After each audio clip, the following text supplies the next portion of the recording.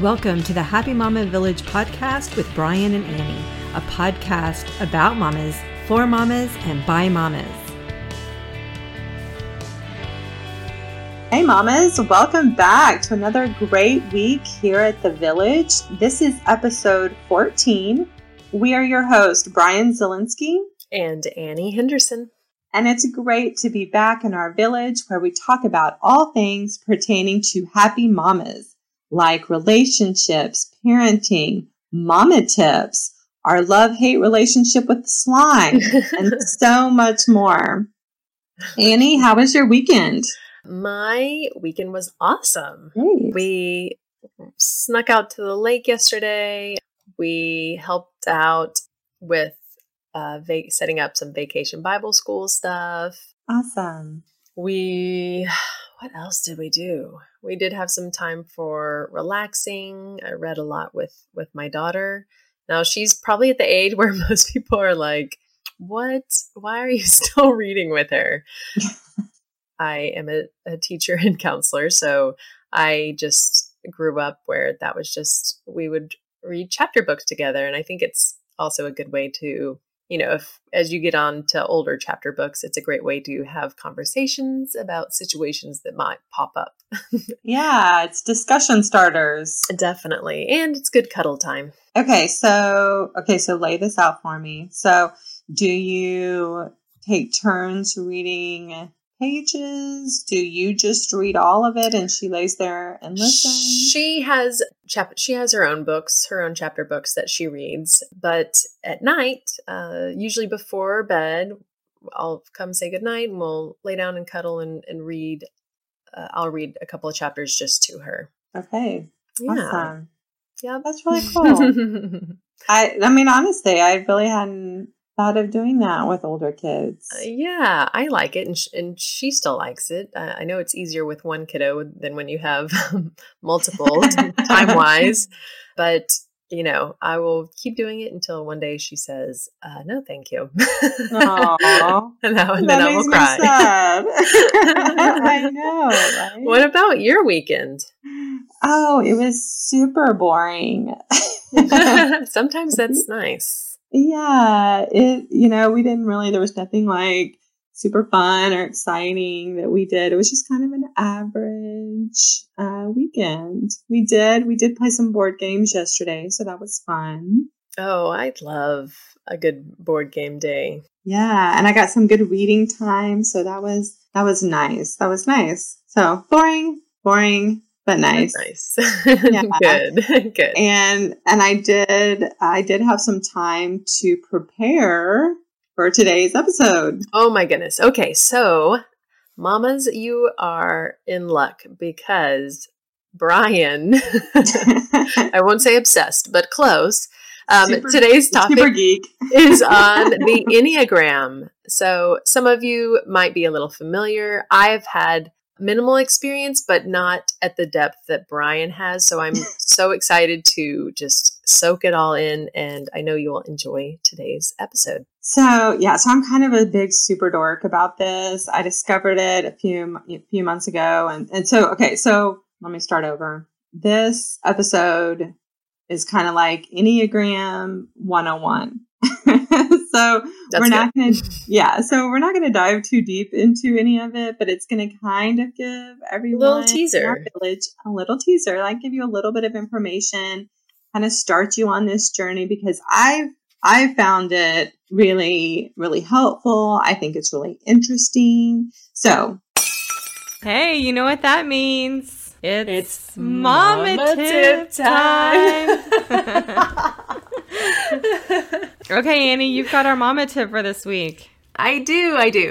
Today's tip is an app that I use for my businesses and for my home life. And I think I probably ended up using it a little more for organizing my home life. Let me read a little bit about it. It's called Trello, and it's a terrific tool for project management, task management, if you need to create a board or everyone calls it something different, a card, and you can link your team and have to-do lists. So it's great for that. You can add pictures and deadlines, archive them, all that good stuff. On the mommy side, I use it because I found that I was screenshotting some stuff or taking a picture to try to remember, and then it would kind of get lost with all of my other pictures. Right. So this is just a great app. So I started saving stuff like my school calendar, or my daughter's school calendar, or our cousins all in one place. And then I had like another one for vacations or maybe Scarlett's symptoms. If, oh, you know what, today she complained of this, I'm going to write that down just in case it happens again. So it's just a really amazing tool that it doesn't have to be for projects, but I find it's a great way to organize stuff. And I'm a big fan of Google Docs, but I like how this is laid out. It's a little, I believe, simpler for me to just quickly find what I need. So that's my tip. Trello, and it's Trello. And that's the mama tip for the week. Awesome. Okay, back to the show. So that's what we're going to do today, kind of a basics course, if you will. Right. Bring it on, Brian. Okay, we're going to just dive right in. So basically the Enneagram is a personality profile. So similar to Myers-Briggs, the DISC, which a lot of people are familiar with. The name kind of makes it sound a little hokey pokey. But what I like about the Enneagram is that it identifies people's personality motivations.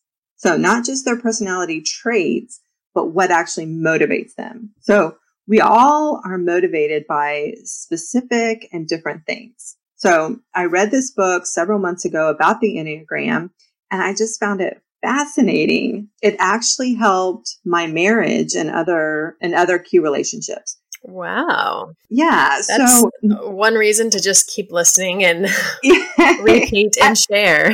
Yes, because I really got a lot out of it, and I think that other people will too. So knowing what motivates us emotionally deep down in places that we don't talk about is huge in relationships, right? Mm-hmm. Yes. So, for example, I have to be very careful about anything that may seem like criticism when I'm talking to my husband, because he's a 1. He's a number 1 on the Enneagram, and he's affected deeply by anything that seems like criticism. My mom is also a 1.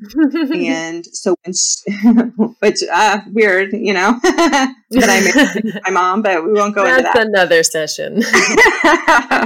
So when she offers me unsolicited advice / criticism, I know it's because she thinks I have the same deep down desire to make the world perfect, just like she does. But shocker, I don't. I don't have that same motivation because I am not a 1. So for me, it's the spirit of the rule that matters, not the actual rule. But my mom is a perfectionist. So as a 1, rule and order is very important. They need their life to be very right. So understanding that about my mom allows me to have more grace and more. I don't have to get my feathers ruffled because of it. Does that make sense? Yeah, it does. Yes, it does. So this is why it was so interesting to me and why I found it so helpful. So today I'm going to be using some excerpts and information that I found reading the book, The Road Back to You by Ian Crone and Suzanne Stable. And then also using some information I got from the Enneagram Institute. So I don't want to get in trouble for plagiarism or anything like that. Good job. So all the credit's theirs. None of it's mine. I'm just regurgitating it. So the Enneagram, its name comes from the Greek word ennea, which means 9, because there are 9 personality types, and the word gram, which means figure or drawing. So if you've never heard of the Enneagram before, that's totally cool. I hadn't either until several months ago. But picture a circle like a clock, but the numbers are in kind of different spots. The 9 is at the top where the 12 would be. And then the 1 is just to the right, and so forth. So you can do a quick Google search and you'll see what I mean. So, okay. Our personalities are like masks. As little kids, we started showing up in the world as our authentic, genuine selves, right? But we quickly learned from trial and error what traits worked for us and which traits didn't work for us. So think of it like a winter coat. As we grew up and we got hurt or rewarded for certain personality traits, we tried on different coats to see which coat got us what we needed, which is love, acceptance, validation. And then once we found the right coat for us, we kept that coat on. Does that make sense? Yeah. Okay. So here's a quote from Frederick Buechner, which I think is great. It's a great description.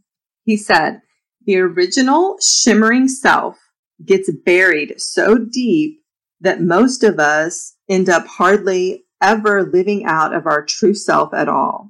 Instead, we live out of all the other selves, which we are constantly putting on and taking off like coats and hats against the world's weather." What a visual. Yes, right? The world's weather. Like, life is hard. And so as children, we learn to put on these winter coats, our personality, as protection, our armor. So in essence, the Enneagram and the Enneagram numbers are representations of those winter coats. Okay? Got it. So it's made up of 9 different personality types, and we each just naturally gravitate towards one type, and we adopt that in childhood to help us cope and to feel safe. And each number has a distinct way of seeing the world and has an underlying motivation that powerfully influences how we think, feel, and behave. So, for the record, no number or personality style is better or worse than any other. There you go. Except mine. Yeah. They each have their own strengths and weaknesses. Like, no one gets out of this with having both great qualities and not so great tendencies. Yes. So there's good and bad. There's good and bad in all of them. So don't be like, oh, I wish I was a 7, or I wish I wasn't a 5, or whatever. It is what it is. They all have strengths. They all have some not so great tendencies. Today, we're just going to do a quick description and discussion about each type. And then we can dive further into the numbers a little more fully, like later in the episode or in another episode, depending on how much time we have. Sound good? Sounds great. Let's go. So let's start. Okay. Type 1 is known as the perfectionist or the reformer. They're ethical, dedicated, reliable. They are motivated by their desire to live the right way. And they absolutely know what is the right way. And don't worry, you don't have to ask them. They will tell you. They are motivated to improve the world and to avoid fault and blame. Ones are terrified of making mistakes. They have an unrelenting inner voice. You know, we all have that critical voice in our head, but theirs is actually on overdrive. You know, and they often forget or don't even realize that the rest of us, that we don't have that super duper critical voice. Right. We all just assume we have that same inner dialogue and same demons and same motivations.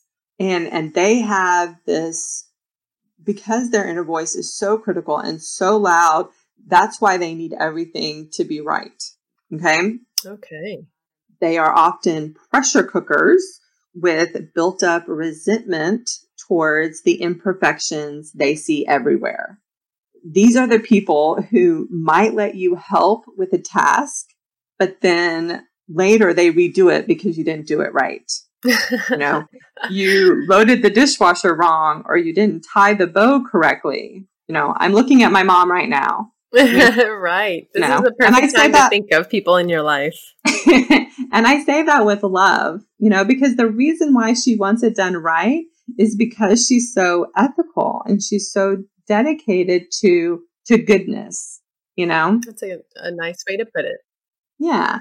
So their basic fear, each type has a basic fear. So for one, their basic fear is of being corrupt, evil, or defective. So think about that. If you know that a loved one, if their basic fear is of being defective, how can that help you love them better? Right? Mm-hmm. I think it does. So Annie, you've got some examples for us of famous people who were most likely type ones. All right, here we go. So type 1s for the Enneagram, that would be people like Confucius, Mahatma Gandhi, Pope John Paul II. I see a theme here. Nelson Mandela, Margaret Thatcher, and we'll throw in Jerry Seinfeld and Tina Fey.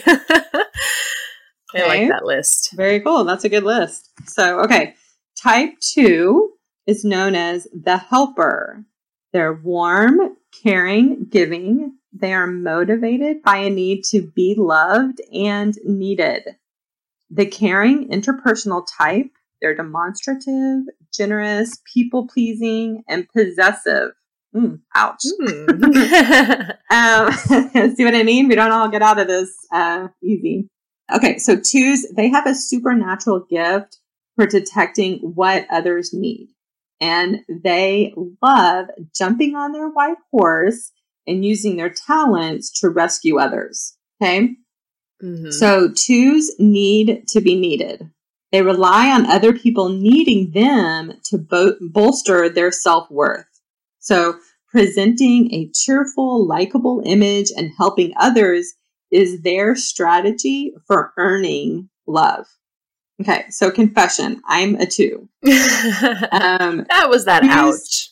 That was the ouch, just because that hurts a little bit. 2s believe they live in a world in which you have to be needed for you to be loved, where you have to give to get. They don't believe that you'd keep them around if they weren't providing some kind of service. So that might look like them like bending over backwards or being a shoulder to lean on, or them coming over to clean your house when you're sick, which I'm not going to do that, by the way. Oh, man. I'm not that kind of 2. But the basic fear of the 2 is of being unwanted and unworthy of being loved. Gotcha. So, Annie, you've got some examples for us. Yes. Brian. We also have Eleanor Roosevelt, Nancy Reagan, Ann Landers, Elizabeth Taylor, and Mother Teresa. Also, hey, that's not a bad list to be on. That's an amazing list. All these lists are pretty impressive. Yeah, they're all, everybody, like I said, like there are great things and not so great things. So, okay, so type 3 is known as the performer or the achiever. They are success-driven, image conscious, and wired for productivity. They are motivated by a need to be or to appear to be successful and to avoid failure. The pragmatic type, they're adaptive, excelling, and driven. Whether they're in a classroom, on an athletic field, a stage, the boardroom, serving the poor, 3s have to be the star. Like they have to be the star performer because they grow up believing the world only values people for what they do rather than who they are. This is the type that is the least in touch with their feelings. So achievements define who they are and how they judge themselves. Okay. Their basic fear is of being worthless. Oh. See? So don't you see? Just humanizes everyone. Yeah. Knowing what somebody's basic fear is means that you can better love them, right? That's right. Better build them up and be there for them. So gives you some compassion and yes. Yeah, more grace. Okay, Amy, you've got some examples of 3s. Yes. And this list makes sense even more now. Augustus Caesar, Bill Clinton, Tony Blair, Muhammad Ali, and Oprah Winfrey. Very successful. Totally makes sense, right? Yes. Okay, so type 4, known as the romantic or the individualist. They are creative, sensitive, moody. They are motivated by a need to be understood, to experience their oversized feelings, and to avoid being ordinary. They are sensitive, they're withdrawn, expressive, dramatic, self-absorbed, and temperamental. Okay, so fours feel like something is missing from themselves, from their makeup. The missing part is nowhere to be found, and they're to blame for it. So think of it like, what is it? The island of misfit toys. Okay. Aww. They've been exiled to the island of misfit toys through some nameless fault of their own. The result is that they feel different, ashamed, uncertain about who they are, and they don't feel at ease in the world. Okay? Fours are their feelings. They don't have feelings. They are their feelings. They don't feel sad. They are sad. So can you kind of see the difference there? Yes. Is if you dive so deep, into yourself, your feelings become kind of inflated. Okay. It becomes more of who you are than what you're feeling, and which often leads them to feeling melancholy. Fours are people who are attracted to the offbeat and avant-garde lifestyles. So they like what's different. They care deeply about beauty and art and can spot a phony a mile away. Interesting, right? These are. And I keep giggling because I'm looking at this list of people you have. Okay, so their basic fear is that they have no identity. Oh. That they have no identity or personal significance. So you've got some examples for us. So interesting. Okay. The examples are Jackie Kennedy Onassis, Edgar Allan Poe, Prince, Alanis Morissette, Nicolas Cage, and Johnny Depp. Right. Makes sense, right? Definitely a lot of creatives in there. Yeah, right. Okay. So type 5 is known as the investigator. They're analytical, detached, private. They're motivated by a need to gain knowledge, conserve energy, and avoid relying on others. They are intense, cerebral, perceptive, innovative, secretive, and isolated. So typically they're very introverted. 5s lust for acquiring knowledge, information, and ideas because they don't want to appear foolish or uninformed or be humiliated for not having the correct answer, for not having the information. So they look to knowledge to provide them with what most people find through relationships, such as love, comfort, and support. So by gathering this information, they believe they can insulate themselves from emotional harm. Okay. So like a fortress of information is going to protect them from emotional harm. They have a fear of self-disclosure. So if you really find out who they are, that's a problem. So a problem for them. So their basic fear is of being useless, helpless, or incapable. So you've got some examples for us of famous people who are 5s. All right, here are the 5s. Albert Einstein, Stephen Hawking, Vincent van Gogh, Bill Gates, Mark Zuckerberg, and Jane Goodall. I can see all those going together. Right. Okay, so Annie, this is we're a little more than halfway through. What are you, like, as I'm reading these descriptions, are you like picking up on like, oh, I think my friend is a this or my mom is a that? Some of them, I'm right now I'm still in the mode of, is that me at all? No. Yeah. Okay. Yeah, but I like trying to, I know we shouldn't just pin a type on somebody, but yeah, I'm definitely thinking of family members along the way.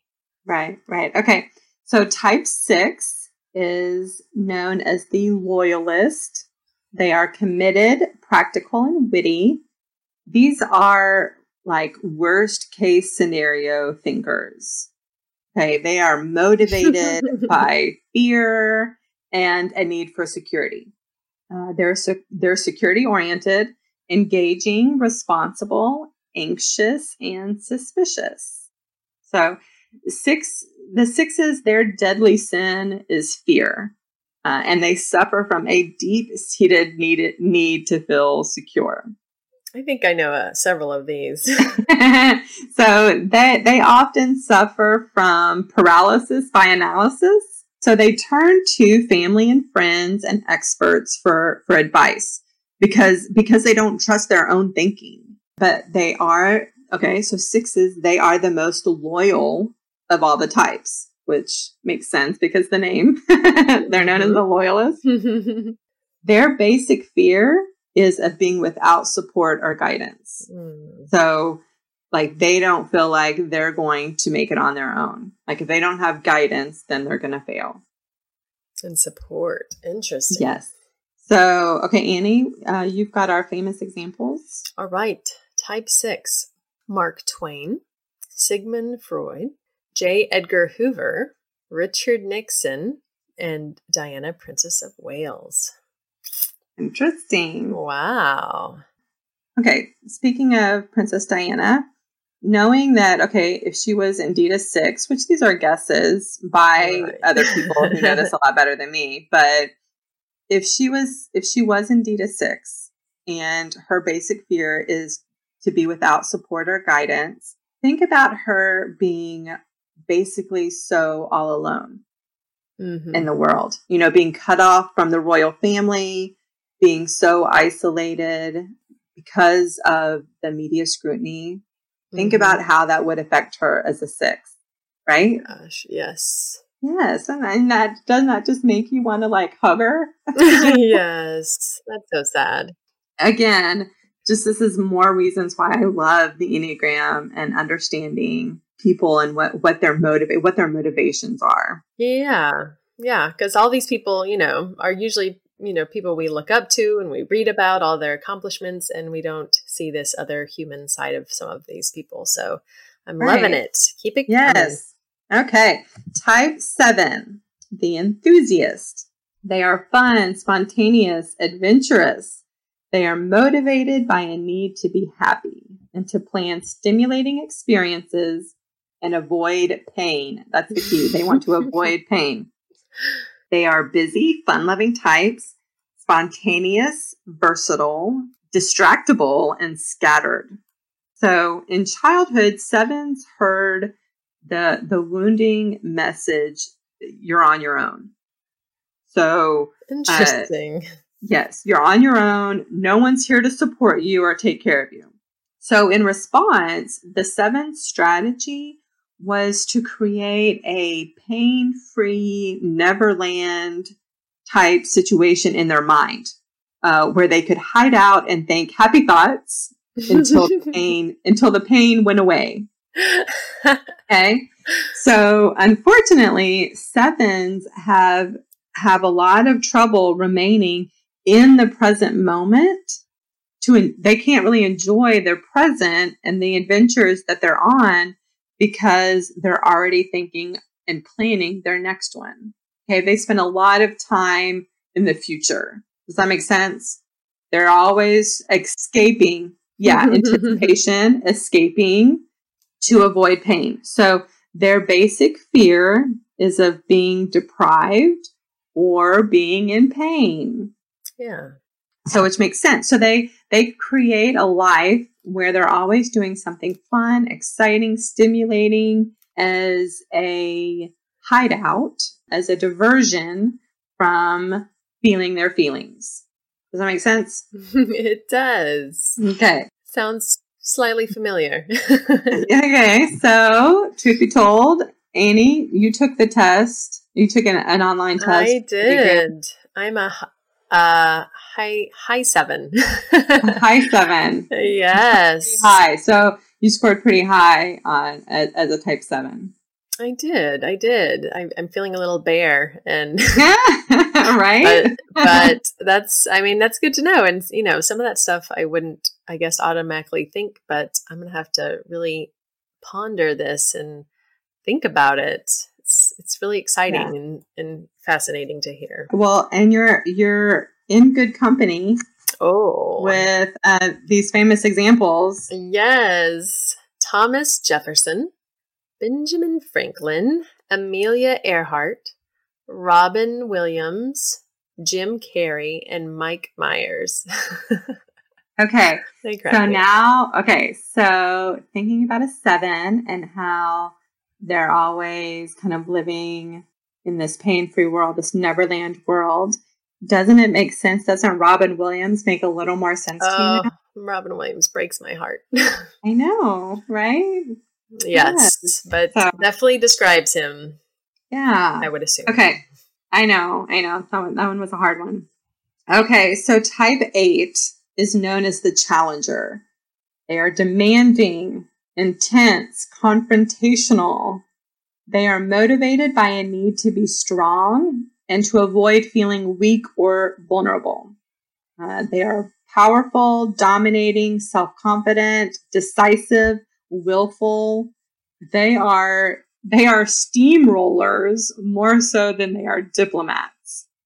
Interesting. Okay, so the quote by George Patton really sums up the quintessential 8 when he said, "Lead me, follow me, or get out of my way." That's an 8.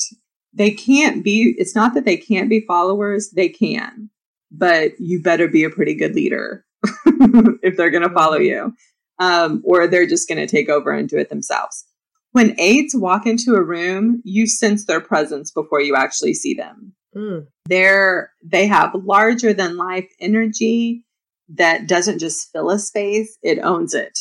8s assume that others are untrustworthy, and they were taught in childhood that they can only rely on themselves. So, maybe they were bullied for a variety of different reasons. You could kind of develop these traits, but they believe that they have to trust themselves. They can only rely on themselves. Luckily for us, 8s they care deeply about justice, fairness, and will use their power of aggression for the good of the underdog.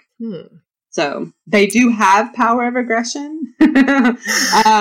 So, for example, I'm positive my grandfather was an 8. My aunt is an 8, and I love her. She's one of my favorite people. She was my basketball coach growing up. So they are very get stuff done type people, So their basic fear is of being harmed or controlled by others. Okay, Annie, you've got some famous examples for us. Yes. Sorry, first I had because I was trying to think, I'm like, who do I know that's like this besides people on the news? But I was thinking I had a landlord once that is totally this. So okay, that's really fascinating. I'll have to look more into that one as well. So the examples for type 8, Franklin D. Roosevelt, Winston Churchill, Lyndon B. Johnson, Donald Trump, Pablo Picasso, and Ernest Hemingway. Interesting. Donald Trump. That's a hot button issue for people. I think most people could see that he would probably be an 8, right? Right. Yeah, for sure. I think he could see he's an 8. Without the weakness, of course. Right. So type 9 is our last number. It's the last one on the Enneagram. They are known as the peacemaker. They are pleasant, laid back, accommodating. They are motivated by a need to keep the peace, and they merge with others to avoid conflict. They are easygoing, self-effacing, receptive, reassuring, agreeable, and complacent. Okay, so 9s will do almost anything, and I do mean anything, to avoid conflict. And in general, this is sad. So, and in general, they feel unimportant. Oh, wow. Nines are disconnected from their passion, and they're disconnected from their feelings because they fear that expressing their preferences, expressing their feelings, and asserting their agenda will put relationships at risk and will upset the calm surface of their inner peace. So that's why they want to avoid expressing their opinions. So nines so value maintaining the status quo that they set aside their own viewpoints and opinions and they merge with others. Okay, so we were talking about this earlier and I gave you this example. So if you ask a 9 where they want to eat for dinner, they want what you want. But they'll wait for you to say it first. And then miraculously, that's the exact food that actually sounds good to them too. So it's not just that they're subverting their own will. It's that their will becomes your will, or really your will becomes theirs, because they want to avoid conflict because they feel like if there were to be conflict, then you wouldn't love them anymore. Okay. And it would disrupt their peace. Interesting. Yes. So they merge their opinions with others, making it almost impossible for them to live their best lives. Right? Because if you're never expressing what your authentic feelings are, what your authentic views and opinions are, how can you live your best life? Right? Gotcha. Okay. Goodness. Their basic fear is of loss and separation. That makes sense. Yeah. Okay, so you've got some famous examples for us. Yeah. Listen to these first 3 presidents. Abraham Lincoln, Ronald Reagan, and George W. Bush, along with Walt Disney. Wow. Okay, so that's just a general description of each number, kind of to get us started. And isn't it all wonderfully messy? Yes. So again, what I love about the Enneagram is that it really helps me to understand, what's the driving force behind actions and feelings. The actions of others can trigger thoughts in us that can screw with our feelings if we aren't careful, right? Yes, definitely. But really trying to understand what basic fear is motivating the behaviors in others is so helpful for me. That knowledge helps me to have so much more grace for those around me and for those that I love the most. And I've got an example. My older sister is a 9. So she wants to avoid conflict. I've only recently obviously discovered that she was a 9. Mm-hmm. So for years, I would text her, simple things. How's your day? How's it going? Want to meet for lunch? Want to meet for dinner? Hey, let's get together. And lots of times she wouldn't respond. And we'd kind of joke about it. Everybody kind of knew that she was not great at responding to texts. And so on one level, I could kind of dismiss it. But on another level, it kind of hurt my feelings. Right? And when I discovered that she was a 9, I realized, okay, those times that she wasn't responding to me was times that she was under stress and when she was emotionally unhealthy. So what she does when she's emotionally unhealthy or stressed is she's an ostrich. She sticks her head in the sand. I can't see, I can't hear, I'm in my own world, and she blocks everything out. She blocks everything and everyone out. And so now that I know that about her, when I send her maybe 4 texts in a row over 2 weeks' time and I never get a response from her, I know it's not that she doesn't love me. I know she loves me. It helps me to know, okay, she's in a bad place. She's overly stressed. She's struggling. what can I do? What can I do for her? How can I be understanding? Me sending her a text saying, hey, what's the deal, yo? Answer text, Me getting upset is not going to help her any. It's just going to increase her stress, but it's also not going to get me what I need. Right. Yeah. Okay. So that's just one example of when you're able to identify people's behaviors based on their motivations, then you can, it increases your relationships to a different level. You know what I mean? What an important tool, whether it's with your closest family, friends, or even at work with bosses or certain coworkers, and knowing what their fears are and how they're shifting and reacting. Right. So the whole theory of the Enneagram is based on people act when they're in healthy states of mind and when they're under stress. So, for example, a type 2, which is me, is normally people-pleasing and likable. Aren't I super likable? You are super likable. Okay, but under stress or when I am in a particularly unhealthy frame of mind, 2s act similar to 8s. Okay, so when we're under stress, we exhibit traits of an 8.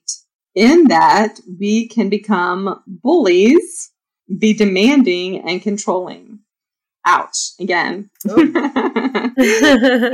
so by nature, when I am in my average frame of mind, when I am, feeling emotionally good about myself, I am extremely diplomatic. I hate unresolved conflict. Recognizing when I'm at my stress limits and how I exhibit certain traits that are unflattering, certain behaviors, when I'm at my limit, can help me reel myself in. Okay, so when I see myself becoming demanding or controlling, it's a trigger for me to recognize, hey, you're in an unhealthy frame of mind, right? Yes. Also, now that my husband knows that I'm a 2, that I go to an 8 when I'm stressed, he can recognize those behaviors in me, and he can now hopefully be more understanding when I'm exhibiting those unflattering traits, right? That's the dream. Yeah, right.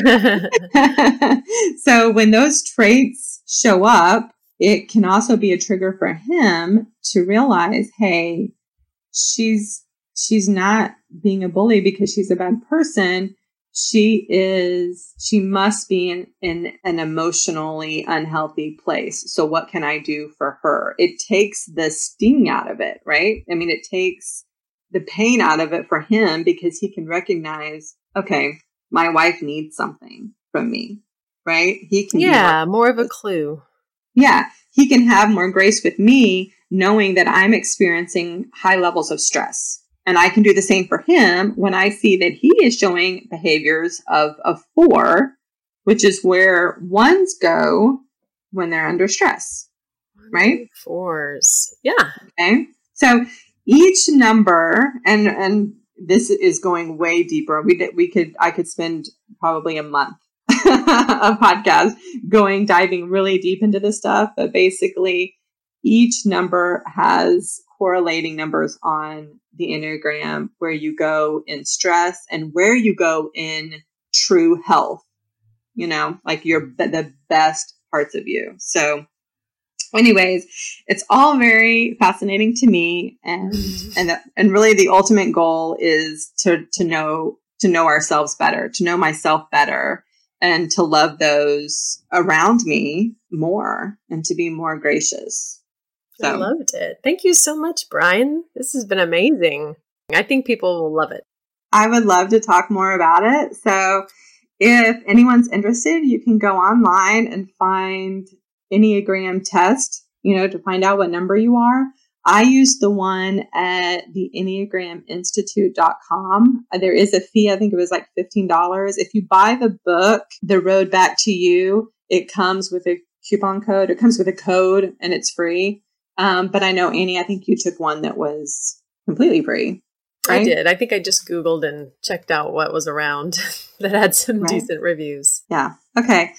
So y'all can go check that out. All right. So this was fun. This was fun for me, at least. I hope everyone enjoyed it. Thanks for listening and letting me geek out over my love of the Enneagram.